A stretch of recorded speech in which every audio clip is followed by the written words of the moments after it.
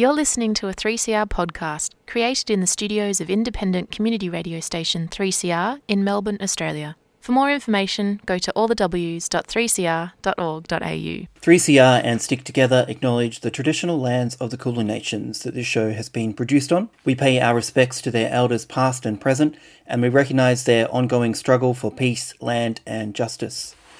Sovereignty has never been ceded. We live and work on stolen lands, and we recognise the ongoing struggle for Aboriginal and Torres Strait Islander people across Australia. Welcome to Stick Together. I'm your host this week, James Brennan. Thanks for listening, and start off by thanking, of course, the Community Radio Network that you are able to listen to this show on your local community radio station, and 3CR is where we do our work.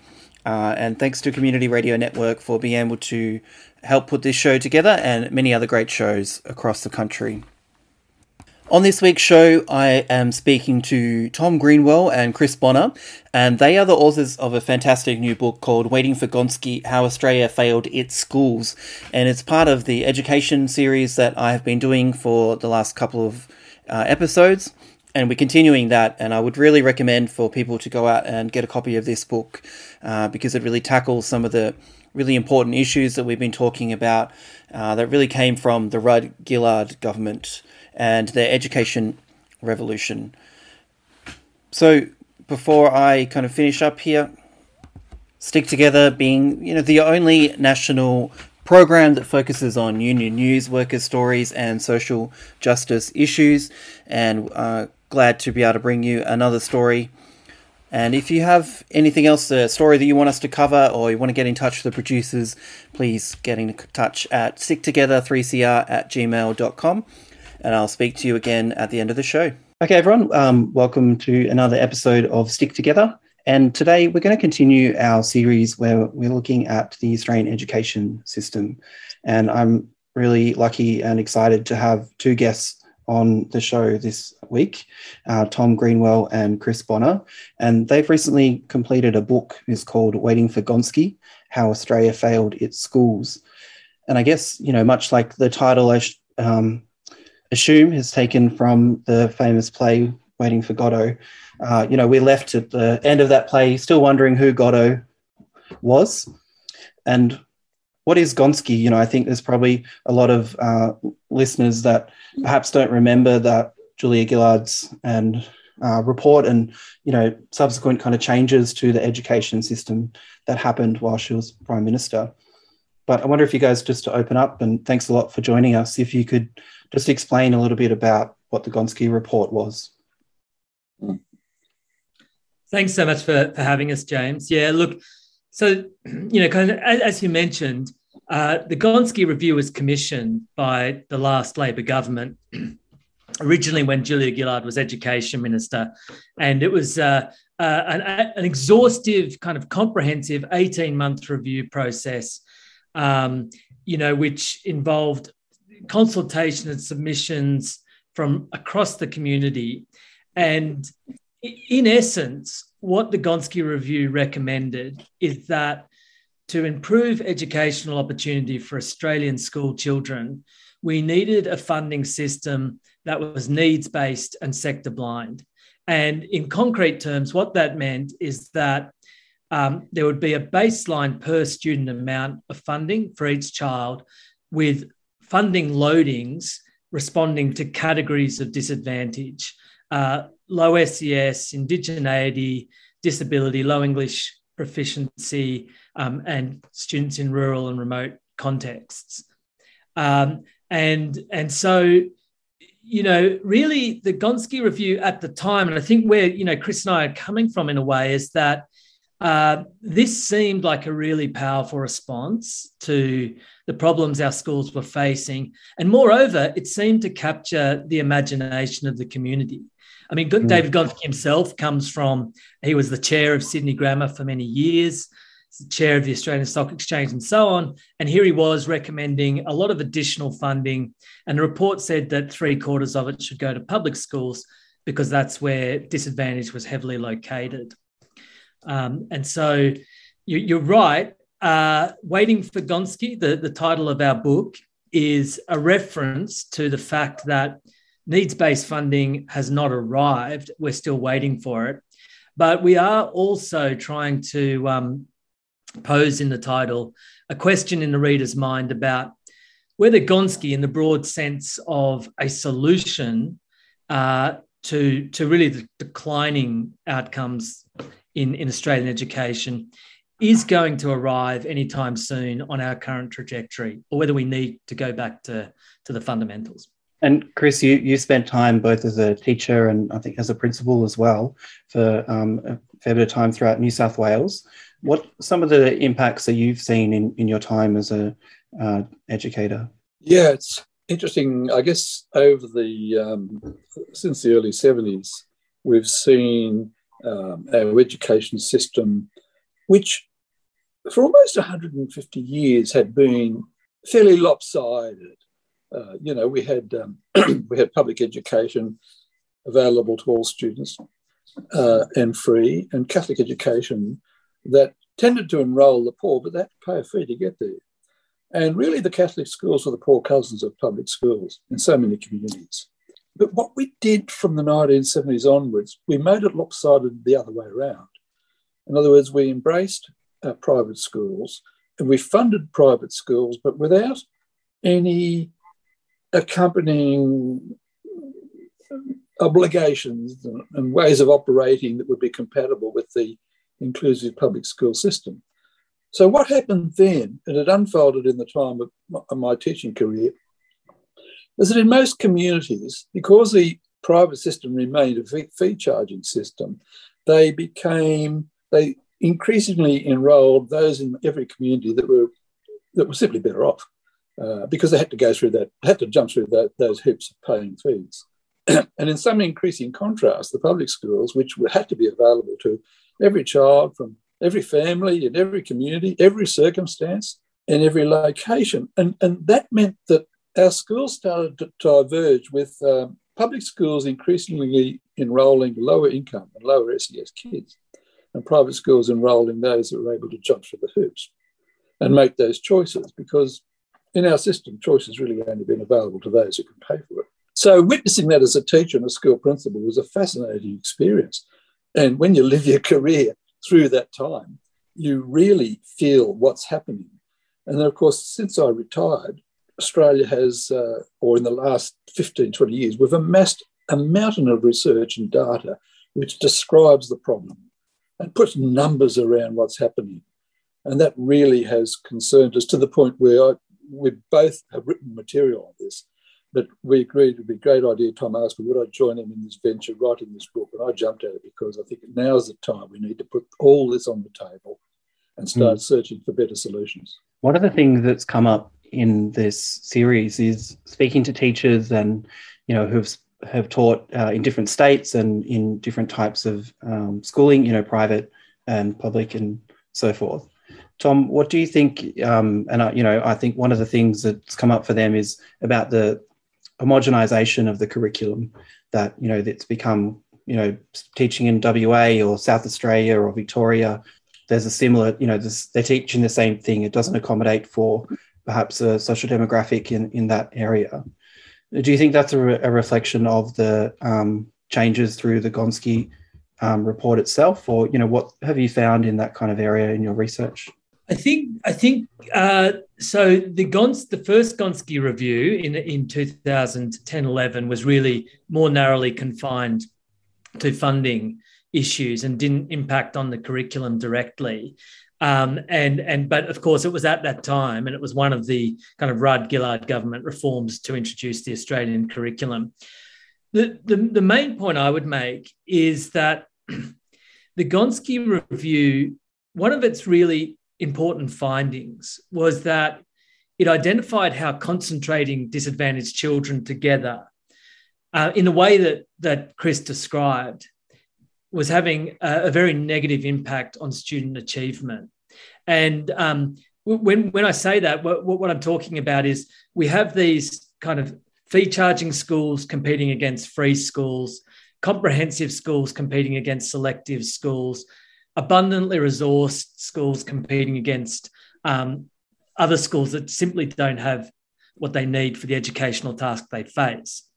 And this results in some schools having a lot of kids from very disadvantaged backgrounds. And to answer your question, this has an impact on the curriculum, because a lot of research has shown that in those schools, there is much less likely to be subjects offered of a kind of a more academic nature that kind of build a bridge to post-school options. It can lead to a kind of a narrowing of the curriculum. And so in those schools, even for students who really would like to have a go at a more challenging subject, it's simply not available. So that's one of the ways in which concentrating disadvantaged students affects the learning experience of all students. I guess to go to that, to some of the solutions that you look at it in your book, maybe you could outline how do you think it seemed, it was called the education revolution at the time, and it did result in a lot of other aspects as well, new buildings for lots of schools, and, there were lots of different aspects of models of teaching and things that I think that were explored throughout that time. What do you guys think would be an aspect of that you could highlight, without giving away all the secrets from the book? We obviously want people to buy a copy, but, what's something you think that, potentially we might have a new Labor government in a couple of months' time. What are some of the things that, we could be trying to campaign for a Labor government to take up in terms of moving forward with the ideas that came from these reports? Yeah, I think that's the critical question, James. And we're both educators, and we're committed to continually improving what we do and continually improving and engaging in continuing school improvement. But Chris and I have written this book because we think that's fine and important, but it's going to be constantly undermined if we don't address the basic structural flaws in our education system. And those structural flaws are the fee versus free competition, the comprehensive versus selective schools, the disparity in resourcing, which is creating these massive concentrations of disadvantage in some schools and privilege and affluence in others. And why is that so problematic? And the Gonski report made this really clear. The students sitting next to an individual child in the classroom are absolutely critical to their learning experience. They are, if there are a lot of disadvantaged students, then, there's going to be much higher demands on teacher time, a lot less opportunity for individualized attention. It's much more likely that there will be disruptive behavior, and it's harder to establish high expectations about learning and a commitment to education, to even see beyond school to where this is all leading and why it matters so much. And so for those reasons, and we talked about what happens often to the curriculum in that kind of context, these what the education researchers call peer effects are profoundly important to learning outcomes. So the solution is to create a level playing field for all schools to operate on. What we're suggesting is that all schools should be fully publicly funded. No schools that receive public funding should be allowed to charge fees or engage in discrimination around enrolment practices, apart from legitimate practices about the school's special ethos. For instance, if it's a Catholic school, preferential enrolment for Catholic students is reasonable. But it's only when, this kind of level playing field seems very strange to Australian ears. It's like, you can't do that. But actually, internationally, it's very common. And if you look at a place like Canada, and you go to a Catholic school, well, it's absolutely free to the user. And that means that a lot more poor Catholics attend Catholic schools in Canada than they do in Australia, where they're largely excluded from the Catholic system. And what that means is that social disadvantage is much more evenly spread across the whole system. And these really negative peer effects that are causing so many difficulties for kind of comprehensive public schools in Australia are much less pronounced. So that is what we're arguing. And we're arguing that we really need to go back to these fundamental assumptions and question them critically. There's a funny thing there, James. The reality now, or for the last decade even, that the idea of fully funding most private schools, and I say most because not all would want to be part of that, because the condition of funding is that they don't charge fees and they'd be open to all students. But the idea, and people would react to this by saying, oh, goodness gracious me, that would cost a mozza. It would cost a fortune. But we're actually now, in financial terms, turning all private schools into government schools. Because if you look at schools enrolling similar students, they're getting from government pretty well similar amounts of money per student. So it's not going to cost a lot more. And that's changed, but our understanding of that, so the conversations we have about this also need to change to take into account these new realities. It wouldn't cost more. In fact, I laugh when I think of where state aid symbolically began in Goulburn. You know, the state government especially caved in because I thought, oh my goodness, if all these kids come to government schools, it's going to cost a fortune. If all the students in Goulburn now in the Catholic schools went to the public schools, the saving to the taxpayer, the Australian taxpayer, would be $2 million each year in recurrent funding. In other words, we can afford it. We should now be looking at making non-government schools, aligning non-government schools with the same operation obligations and accountabilities of government schools. You're listening to Stick Together, brought to you by the Community Radio Network, produced in Melbourne at 3CR Studios. And this week we are speaking to Tom Greenwell and Chris Bonner about their book, Waiting for Gonski, How Australia Failed Its Schools, as part of a series on the Australian education system for Stick Together. And I think, that economic argument is really important. It is very important, and it's something that I think can have a big impact in trying to shift certainly people perhaps that are unsure about how to implement some of this change, and perhaps some of the people that make the change.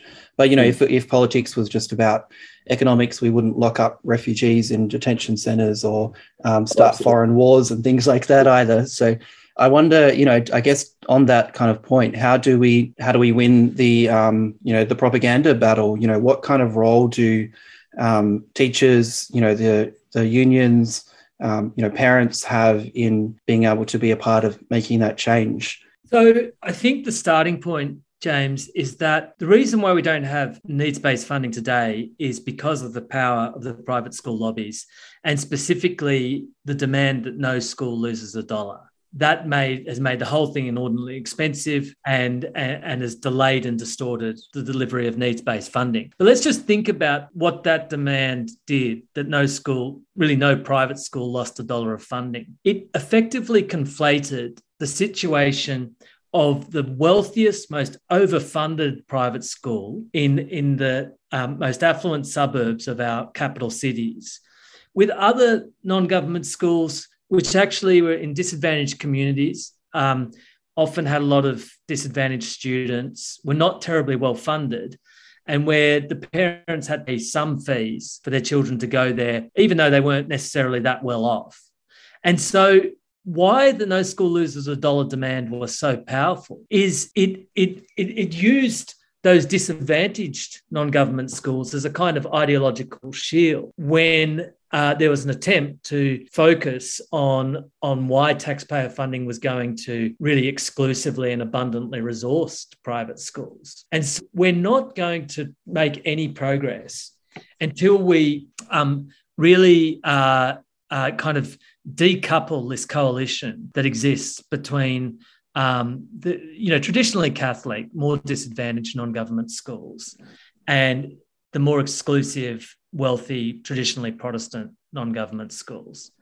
We need to broaden the base of support for public education and actually, make friends with those kind of what Chris and I call the conscientious choosers, people who are choosing a school to reflect, the commitment to an educational or religious ethos, which is quite a different motivation to the elitists who want taxpayer-fueled resource advantages in what are effectively gated communities.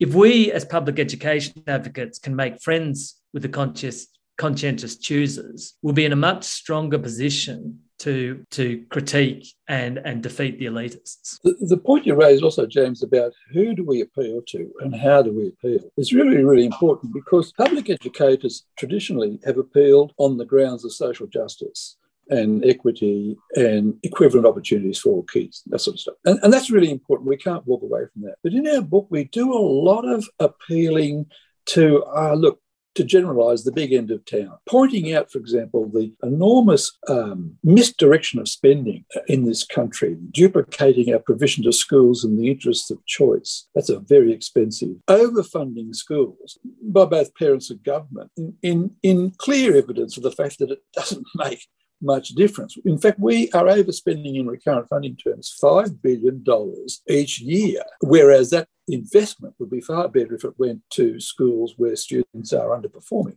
So these sort of arguments are different. Yeah, we talk about effectiveness and efficiency in that sort of appeal to those that are concerned about money, because we know we can do all this better and it wouldn't cost a fortune. But we have to be serious about the sort of restructuring that Tom's talking about. We're going to have to finish up soon, guys, but I guess just to go back a little bit to the report, and I think, it was quite, and, as Tom said, there was a number of different aspects of that over a few years and changes to the report as it went on. What was the consultation process like within that in terms of, speaking to educators, speaking to the unions and finding out, what was the consultation process like there? And, if something like this was to happen again, what kind of changes do you think would need to happen to get some of the changes that you're both talking about? The consultation process was impressive, I believe. My school made a submission to the Gonski Review, and we were one of 6,000 or 7,000 public schools across the country who did that. I think it was a really consultative and comprehensive process. But the Gonski Review was politically savvy, and it recognised the demand of all the key stakeholders. That included the key demands of the Australian Education Union, but also of the Independent Schools Council and the National Catholic Education Commission. And it chose a path.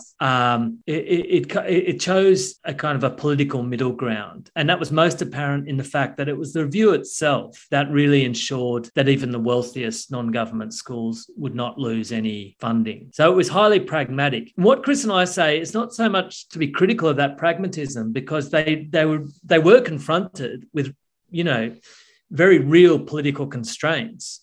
We actually have to address those constraints. Why were the private school lobbies so powerful? Why do they have such a hold on the debate?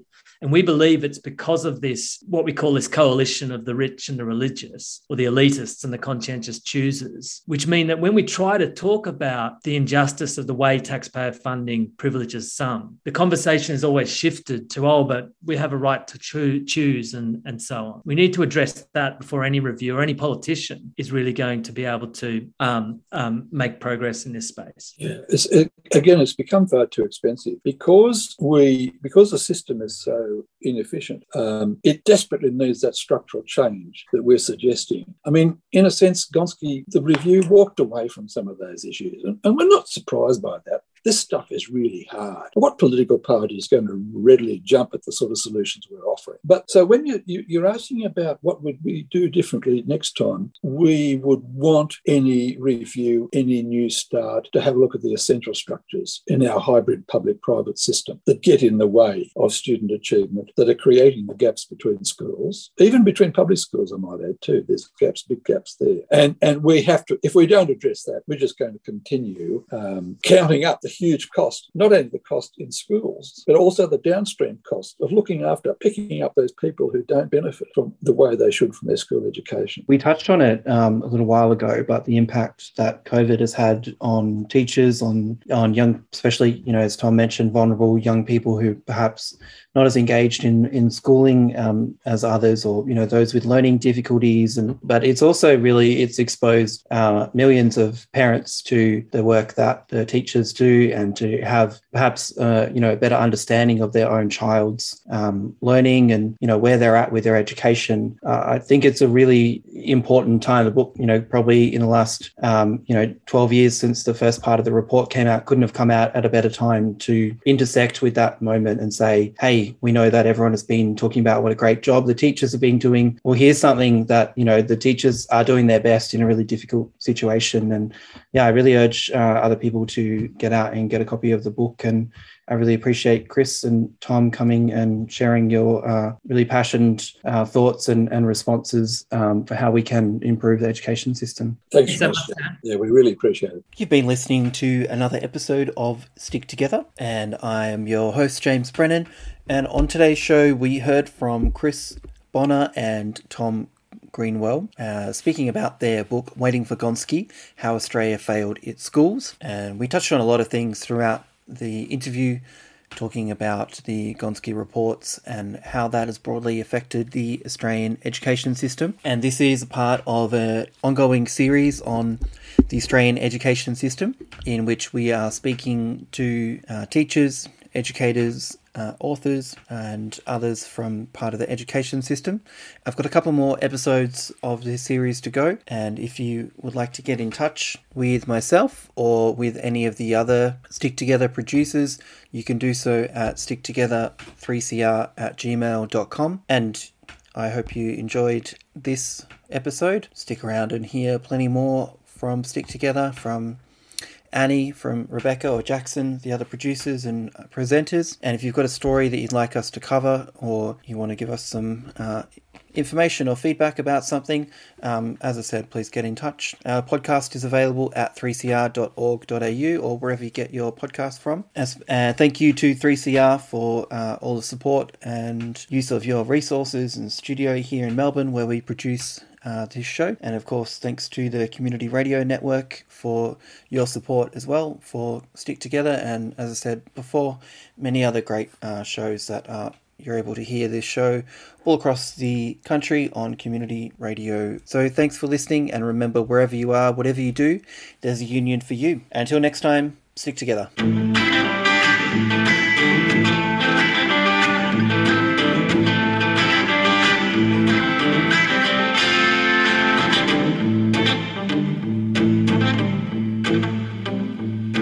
This government had an idea and Parliament made it law. It seems like it's illegal to fight for the union anymore. And which side are you on, boys? Which side are you on? Which side are you on, boys? Which side are you on?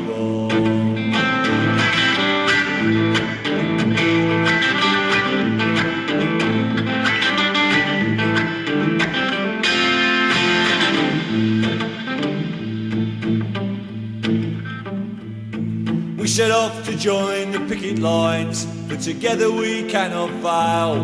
We got stopped by police at the county line. They said, go home. You've been listening to a 3CR podcast produced in the studios of independent community radio station 3CR in Melbourne, Australia. For more information, go to allthews.3cr.org.au.